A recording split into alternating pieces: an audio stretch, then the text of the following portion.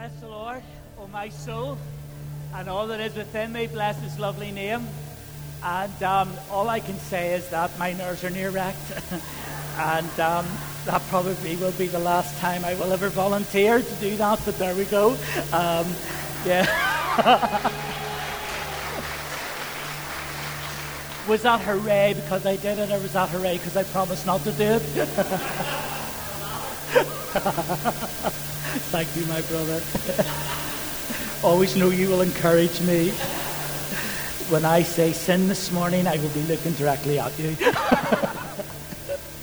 Bless your heart.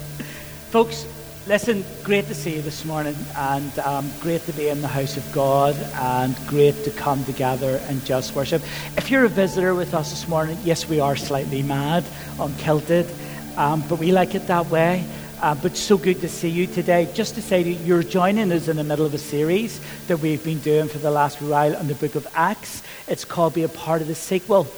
And basically what we're doing is we're teaching from the book of Acts as they started out to be a church. We are a new church. We're just coming to our second year, or almost into our second year from our lunchtime. And we've been looking at the book of Acts so that we can see what the early church did, what the early church expected, and how we should live as well. So we're trying to learn some stuff from the book of Acts. This morning we are at chapter 15. And for the sake of time, we're not going to read all the chapter, but if you keep it open, we will refer from time to time to this chapter. But the key thing that we are learning from Acts is this. God has commissioned us. God has a call in our lives. God just doesn't have a call in me as your pastor, but God has a call in each and every one of our lives. God has brought us into a great commission, which basically means this. The very thing that we sang about this morning, about being able to come into God's grace, which basically means God's favor. I think if we slide up there that says God's grace, and the Hebrew for it is charis, and it means God's favor. And we have been able to come into God's favor because of his love for us. And church, do you know what God wants us to do? God wants us to take that favor and use that favor that other people know that they can be in God's favor as well. Now, some of you have heard me talk about this before, but you know what it's like to be favored, don't you? And my wee granny, when she was living, there's no doubt about it, I was her favourite. The sun rose and shone in little old me in my granny's eyes. I used to get a fiver. I think my sister's got a pound. You know, and I don't think they know that to this day. I hope our Yvonne's not listening online. But, you know, you just could not have said anything about her wee Stephen. In the early days of ministry, I'm nearly embarrassed to tell you this story, but in the early days of ministry, when we pioneered a church in Perth in Scotland, nobody knew who we were, and it was very, very hard to get known. And as we opened our first building, we got an opportunity to do a news report. And we have been asked during the basic time, when people heard an Irish accent and they heard the name Neil, I often get called O'Neill, or Father O'Neill. They thought that I was the local priest because they heard the Irish accent. Once I was asked where we were Mormons, because people didn't know who we were. So in my foolishness, and I'm really embarrassed to say this, but thinking that somehow we needed a bit of credential for the advert for the paper, I donned my clerical collar, which I only wore a couple of times, one going into prison because I was always afraid they wouldn't let me out. And always when I went into the what's the word called, where women give babies? The hospital. Yeah. I would always wear it because I would always get asked, are you the father? In a different way. And I didn't want to be known to have so many children around Perth. So I decided that I would buy a collar so that when I would go into the hospital, they would know that I was the minister. I'll tell you another funny story for free. One day we were down in Newry when we pastored down in Newcastle, and our boys were quite small at the time, and they were singing a wee chorus in the middle of Harry Corey's. And the girl who was serving in the shop said to them, that's lovely. Did the priest teach you that?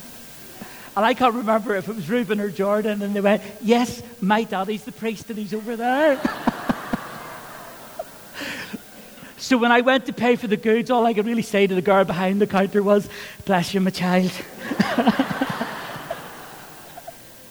But feeling that we needed some sort of credential or whatever to start this new church, I had donned this collar.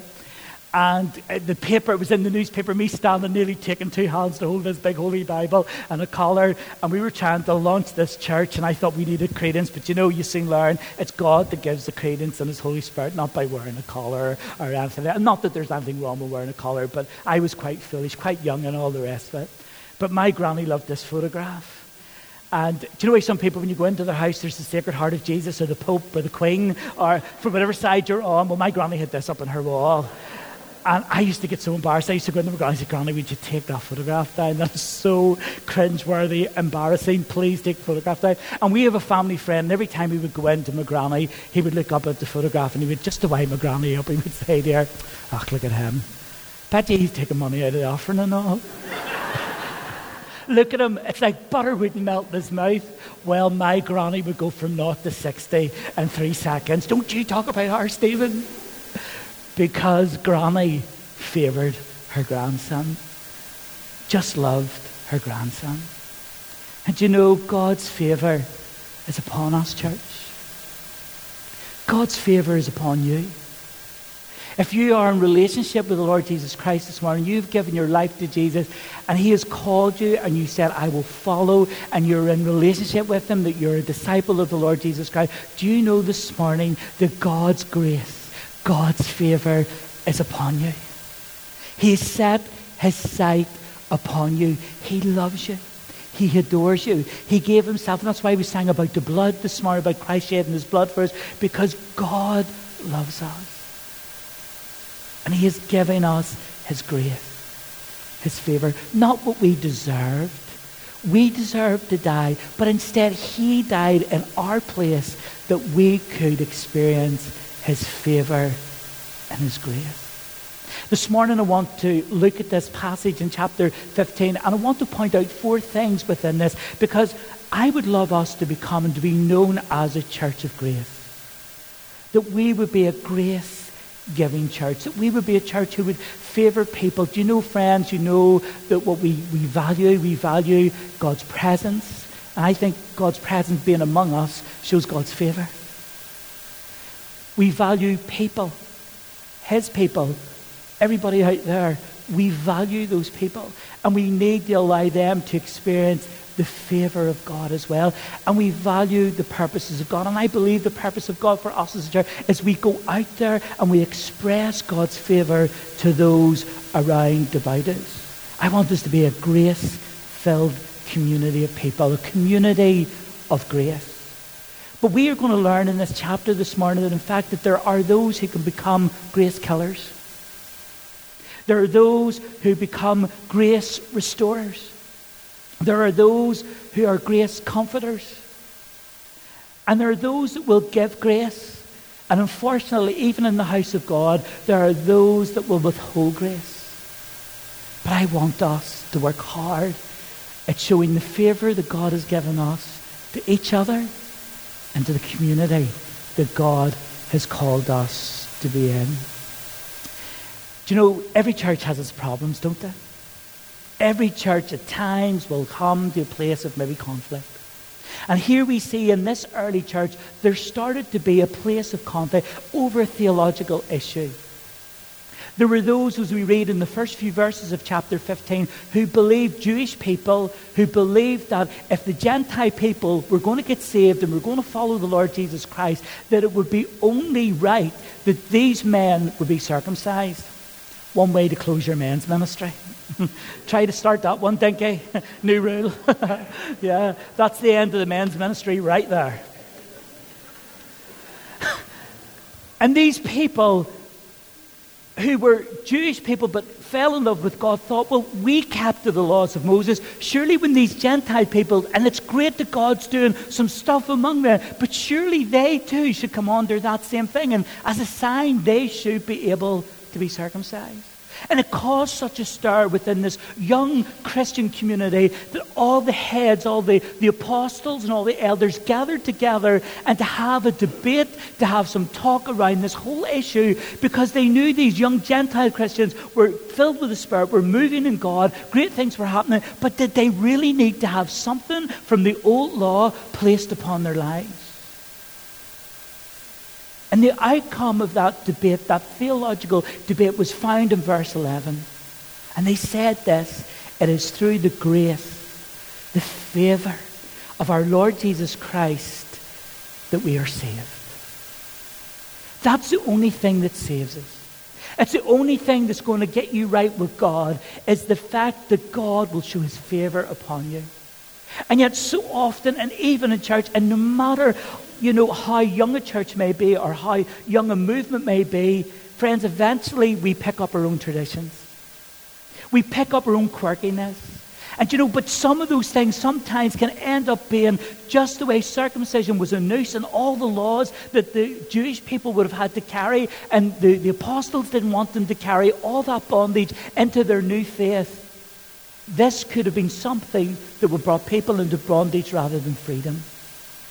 When I went to Bible college well over 30 years ago, in the early 90s or 80s, late 80s, early 90s, we came from good old Northern Ireland. And in those days, it was back in the day when even women wore hats to church.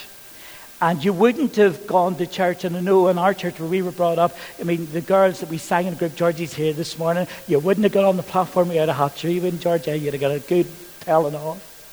And we were all suited and booted in those days. And we went over to England to the Bible college to worship, and there was all these people going to church in their jeans and their T-shirts and all the rest of it, but we were all suited and booted with shirts and ties and all the rest of it. But there used to be a bit of a joke about the Irish people, about the ties that bind us. And the English felt that they had been liberated and they didn't have to wear suits anymore and shirts and ties and all the rest of it. And, after a while, I suppose, as time goes on, look around this morning, there's a lovely mixture, and let's keep the mixture, church. Because, at the end of the day, it's not about your suit, it's about the fruit. Okay? And what they were trying to say to us is, you don't need to dress like that to come to church. And that is true. But in the same sense, friends, there was still a binding there. We had to go their way instead of just being free, because it wasn't about circumcision, about faith to really enjoy God. It wasn't about what you wore to enjoy God. It's about the fruit of your heart. It's about your relationship with Lord Jesus. It's about being under favour. All those external stuff mean nothing.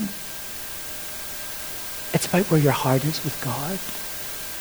And just so we know, can I just say, if you're here and you love to wear a shirt and tie, can I ask you to keep wearing your shirt and tie? And if you like to dress, ladies, in a lovely suit to come to church, can you keep doing that for me? Because I'll tell you why. Somebody's going to walk into church some Sunday morning, and that's the way they're going to dress. It's the first time they come into church, and they're going to think, oh, well, I don't look out of place. And see all you lovely guys that wear your jeans and your T-shirts and all the rest of it, can I ask you to keep wearing your jeans and your T-shirts and do what you do best? Because somebody's going to walk through that door for the first time some Sunday morning, and they're going to wear a T-shirt and a pair of jeans, and if they looked around and saw everybody wearing shirts and ties, they're going to feel so out of it. Let's keep the mix. Because the truth is, it's not what we wear, it's what's in here. It's our relationship with the Lord Jesus. It's not about external stuff. And this, what these guys are getting across, it's not about the externals, it's about the internal. It's about our walk with God is the important thing. And they were wanting to bring these people into freedom. But there were some of these people who were trying to nearly bring these people into bondage again. I heard a story about a year or two ago about a lady who belongs to a church who holiness is, which should be in all our churches, but is a very main key to a denomination. And this lady was passing away then, and she passed this on to another girl who then felt she had to take this mantle on in the church, that everybody had to act right and do right and all the rest of it. And for years this girl lived under this bondage of feeling because some older lady had passed something to her that she had to live under something that only the Holy Spirit can do. It's the Holy Spirit who convicts of sin, judgment, and righteousness, not us. And yes, we look to God's word and we get strength from God's word, and we're going to see some of that in a wee minute or two. But friends, God wants us to live in the freedom of our faith, not to live under bondage of laws. or somebody else's way of thinking how we do it. We need to do it God's way. And that's why we come. So the answer to the grace killers was God's word. You're saved through faith of God's favour. Are you glad this morning, church, you're under God's favour? Are you glad you live under the favour of God? Thank you, Jesus. Then, friends, we see the grace restorers. These guys had this debate. They came to this place where they thought that this is the best way to go. It's not about circumcision, it's about the favour of God. Let's live under the favour of God. But also these guys knew that these Gentile people were coming into the church, and they were coming in with such loose morals. They were living in the Roman times. Church, see, in the Roman times, we think today's bad. I'm not so sure it was any worse than in the Roman days. Because in the Romans, when they invaded the world and they invaded everywhere, they basically had a license to do whatever they wanted to do when it came to morals. Sleeping around was okay. Not having one partner was okay. Going into all forms of idolatry, where there would be male prostitutes, there would be female prostitutes, and going there as an act of worship, that's okay. Nothing wrong with any of that. That's all okay. And they accepted it but that's everybody's right. Everybody should live the way they want to. Everybody can throw caution to the way, and you live whatever way you want to live. You do your own thing, because there's no moral compass for any of us.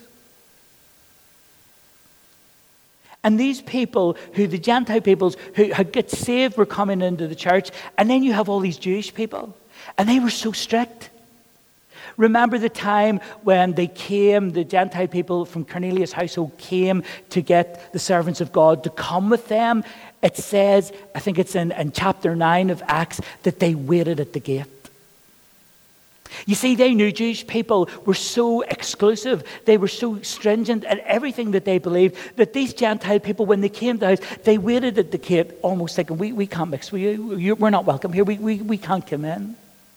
And yet God always, and we see in chapter 15, verses 16 to 18, God, even from the time of the prophet Amos, God is saying that there's going to be a day where I'm going to restore relationship. It's not just going to be Israel, it'll be Gentiles, it'll be everybody that can come into salvation. Now here's the first church, and they're dealing with this issue. Here you've got these very straight-laced people, these Jewish people who, keep all these laws, who won't touch blood, who have all of these things about purity, and then you've this group of people who live whatever way they wanted to live in their past. And they're coming together to be one church. So here in the midst of this, these men, and I think this is amazing, although they tell them, you are in faith because of the favour of God, but they looked for compromise without compromising the faith. Do you hear that, church? They looked for compromise without compromising the faith. And today, friends, when we come to conflict, at times we need to be able to compromise, but not the Word of God. The Word is our final authority, and we need to work around that, and we need to live in that and be in that place. And these guys were restoring grace within these people. So they decided, okay, the Gentile people, you do not need to be circumcised. But what we will say to them is we will give them some things that's important that they drop and they leave behind. And they need to know they need to drop this stuff. Now, for some of this, for us today as Christians, it might not have the same relevance, but it definitely had relevance there in those days. And the first one was this, that they shouldn't eat meat that had been sacrificed to idols. Now, we would find it very hard today getting into Tesco's and finding that slab of beef or whatever, wherever you get your meats, have been sacrificed to an idol. But in those days, they would have been. And they encouraged these new people, these new Christians, not to do that, because for the Jewish person, they would only go to kosher meat. They would only go to meat that was eaten. And God was saying, look, there's nothing unclean anymore, but Jews have to fellowship. You have to eat. So he said, look, to help the Jewish Christians get over this, can you Gentile Christians make sure when you get together and be together, don't serve meat that has been sacrificed to idols, because that's going to offend your Jewish Christian brother. Don't do that.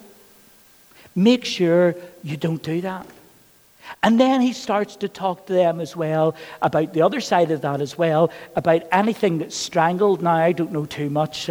Ken maybe tell us more about this, but I believe what happens is if an animal is strangled, the blood coagulates in the veins, therefore there's blood. And again, the Jewish people saw that life was in the blood and they didn't eat blood. So therefore, again, they're saying, look, don't bring meat to the table, even if it's not sacrificed to a god. Don't bring something that has been strangled. Make sure it's been kosher, slaughtered properly. The blood's out of it, and that's okay. Then there was more. He was saying to them as well, make sure that you don't eat blood. Don't eat blood at all. And again, in their culture too, there are people that when they sacrifice an animal, sometimes they sacrifice the blood to demonic forces. So you can imagine to the Jewish people all of this blood, and they're told they can't touch blood in their old background. And then there's other health reasons as well. Do you know even today there are African tribes who drink blood regularly? I know. They do it regularly. But you know, friends, most of those people die in their 30s. Of illnesses that most of us have in our 70s and 80s.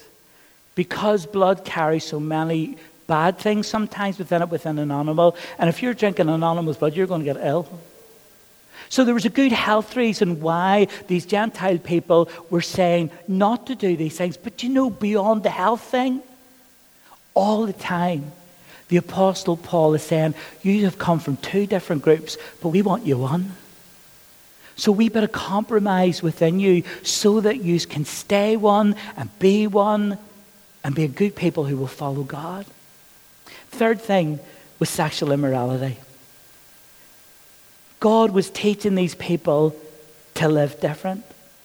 And remember, these people were coming from a time when they would literally, their morals were so loose, they would be sleeping around, they would be doing all sorts and getting out. There was no commitment to one person.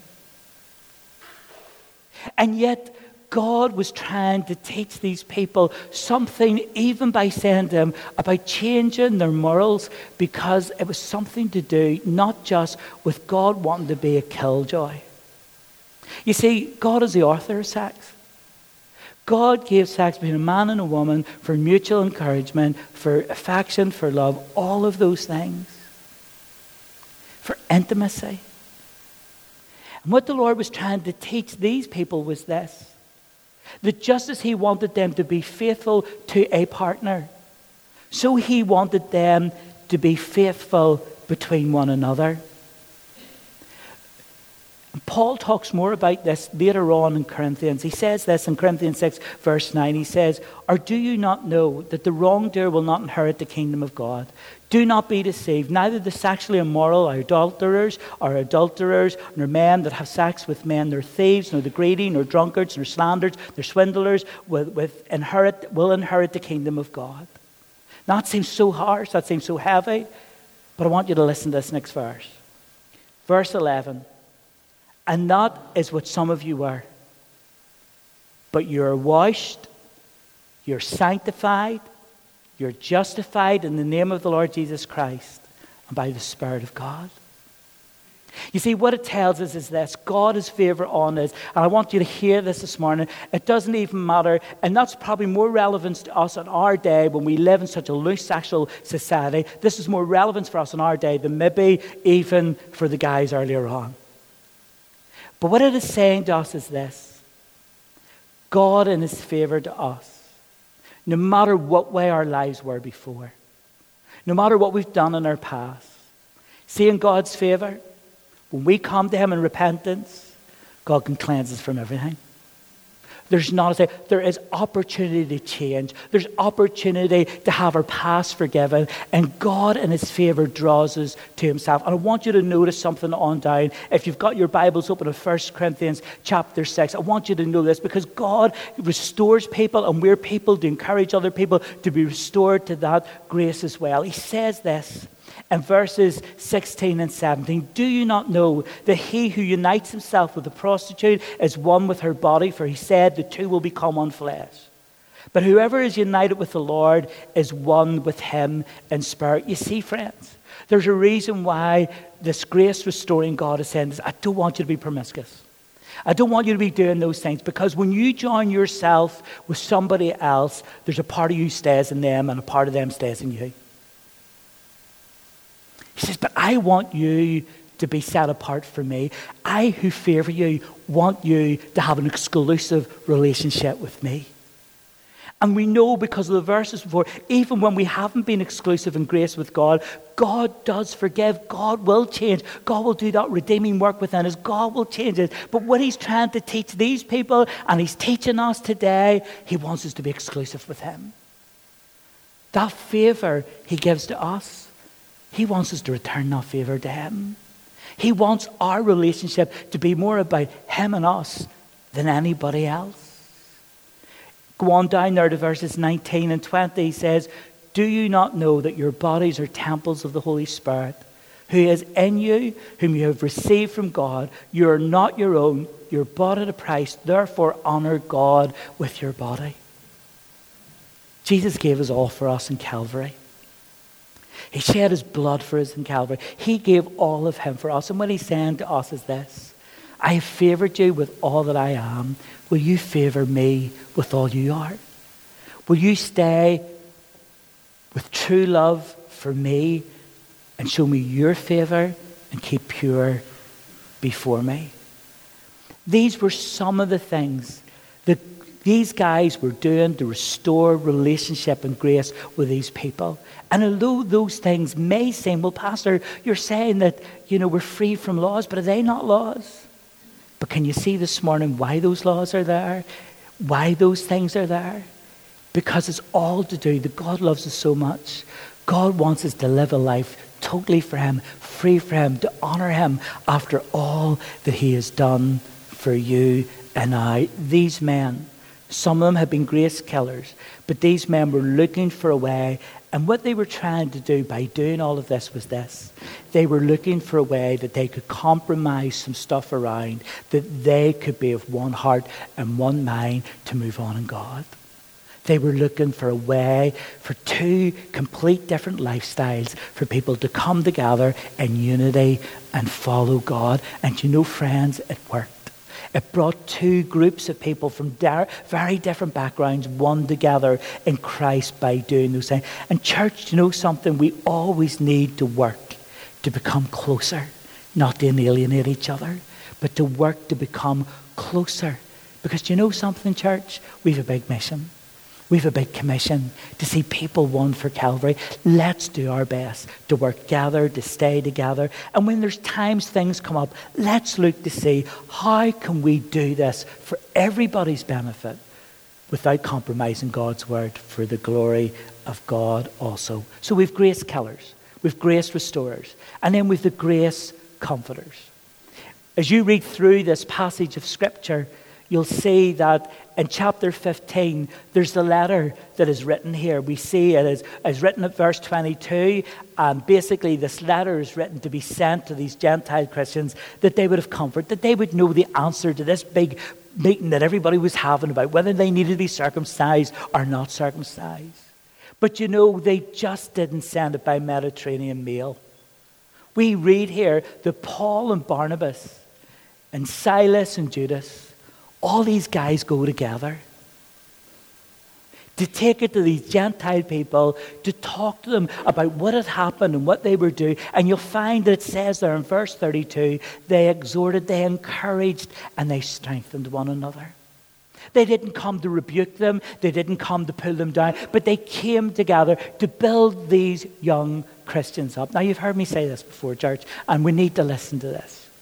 Do sometimes seeing people come to faith is easy, but because when the Spirit of God moves on somebody's lives and somebody's challenged to follow the Lord Jesus Christ, okay, some people may struggle for a while under conviction, but see, when they move from that place of disbelief to belief to following Jesus, that's the lovely easy bit. And sometimes it's easy to go fishing and catch the fish, but the part that's not so easy is the gutting of the fish. Who likes to gut fish? Nah. And so, friends, the process of making a decision in a service on Sunday or outside or with a friend to say, I'm going to follow the Lord Jesus, that's the easy bit. But that person then becoming a true follower of the Lord Jesus Christ, like these Gentile people, had to leave some of their past behind and keep it well in their behind so that they could have fellowship with God and a fellowship with the other Jewish people, the Jewish Christians. There is a time of reproval. There's a time of change. There's a time of learning. There's a time of getting it right. And church, when September comes and we launch out to reaching into our community, when people become Christians, decide to follow the Lord Jesus Christ in His house, can I ask you for some favor on them? Because you know something, they're going to come in here and they're going to say things that they think's okay, because they've always said it that way, and they don't know that maybe we don't say things that way. I don't want us tutting or going, let's a favor on them. Let's realize that they're on a journey too. And they will talk about stuff that maybe they think's okay and thought, well, everybody believes that today, so maybe the church believes that too, and that's okay. But it's not what God's word says. Let's show them favor. Because they have to learn to come to that place of understanding too. And we need to be people that are called grace comforters. That we will come alongside. And we will show them from the Word. We will give them time to get used to what God's Word is saying. We will watch them and cover them and care for them and walk alongside them, that they become strengthened in the things of God. Just like these servants of old, let's be like that today. And then finally, friends, and our time's almost up, they were those who gave grace and those who withheld grace. I think this is incredibly sad, but yet God is incredibly good.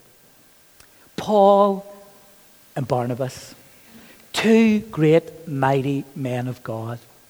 There you see they're together and they're strengthening these young Gentile Christians. But it's time for them to move on and do something different for God. And when they go to set off on their next missionary journey, Barnabas says, come on, we'll take Mark with us. Now, do you remember who Mark was? Mark was the guy, do you remember, as they pushed on into their early first missionary journey, Mark decided, I'm going home. We don't know, he missed his mum. We don't know if the thought of doing that Asia path and that mountain terrain put him off. He knew the dangers of bandits and all the rest of it. We don't know what it was, but this young man went home. And yet at this time, his Uncle Barnabas is saying, come on, we'll take Mark with us this time. Come on, we'll give the kid another chance. And Paul's like, no. He deserted us. Not happening. We're not taking him. And we actually see these men who were both together encouraging this group of young Christians themselves have this fallout. And yet when you look at it doctrinally, they were able to sit together and sort some stuff out. But yet sometimes personally, it can be harder. Church, we need to be honest this morning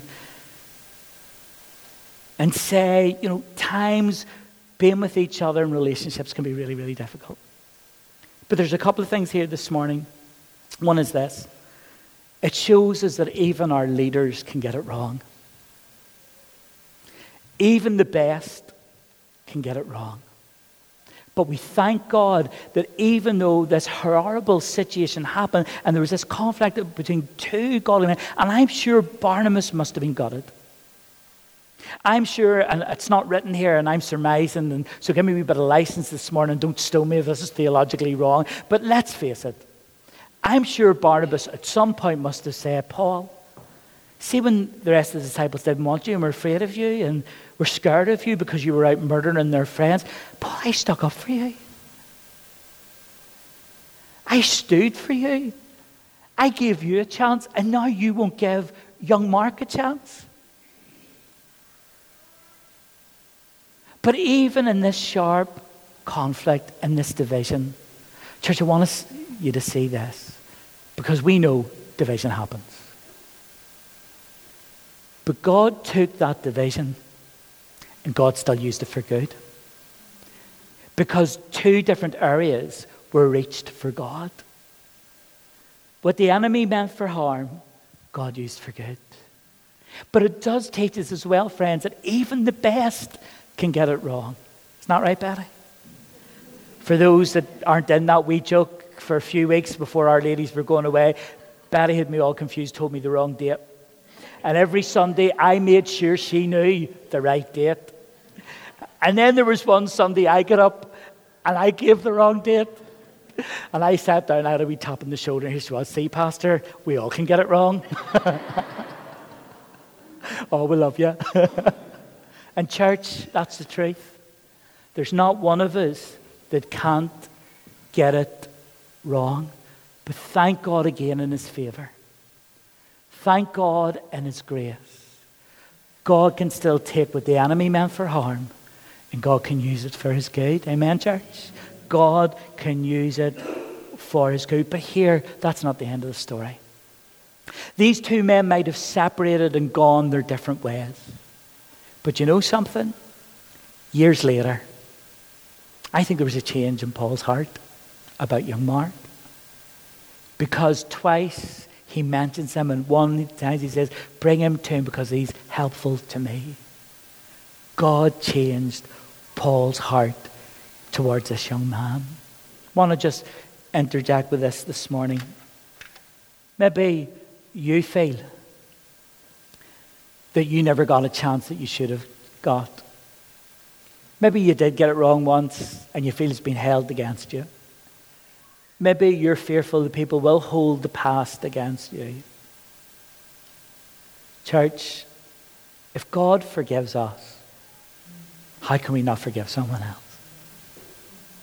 If God believes in us, how can we not believe in someone else? And that's why for us at East Point Church, I want us to be a community of grace. A place where people will know, no matter what their past, no matter what their struggle, that they can experience the favor of God.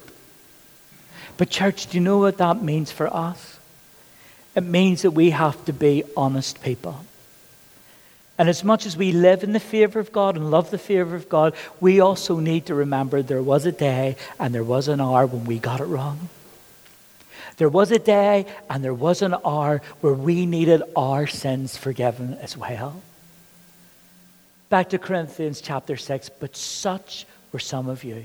There's a list of stuff there that God writes in his word, but then he says, but such were some of you. In other words, for every single thing that a person falls and sins with, God is saying it can be redeemed, it can be changed, you can be brought in to my favor. And if God shows us his favor, who are we to withhold God's favor and God's grace from anybody else? Church, let's be a people of grace. And if conflict arises among us, let's do God's word. Matthew 18. But let's remember the purpose of Matthew 18. And let's think about what these men were doing when there was this theological difference between them. They were wanting to get unity. They were wanting them to come together that they could strive to move on as one before God. And Matthew 18 says in the first instance, when something happens between us, we want to go to that person because we want to win them. We want to win them. And church, let's be a church of grace that will show favor to one another, that will do our best to go out of the way, to win each other and to keep each other going on doing what God wants us to do. Philippians 2:3-4 says this, do nothing out of selfish ambition or vain conceit. Rather, in humility, value others above yourselves, not looking to your own interest, but to each of the interest of each others. Again, look at Romans 12 and 17. Do not repay anyone evil for evil. Carefully consider what is right in the eyes, not of you, but of everybody.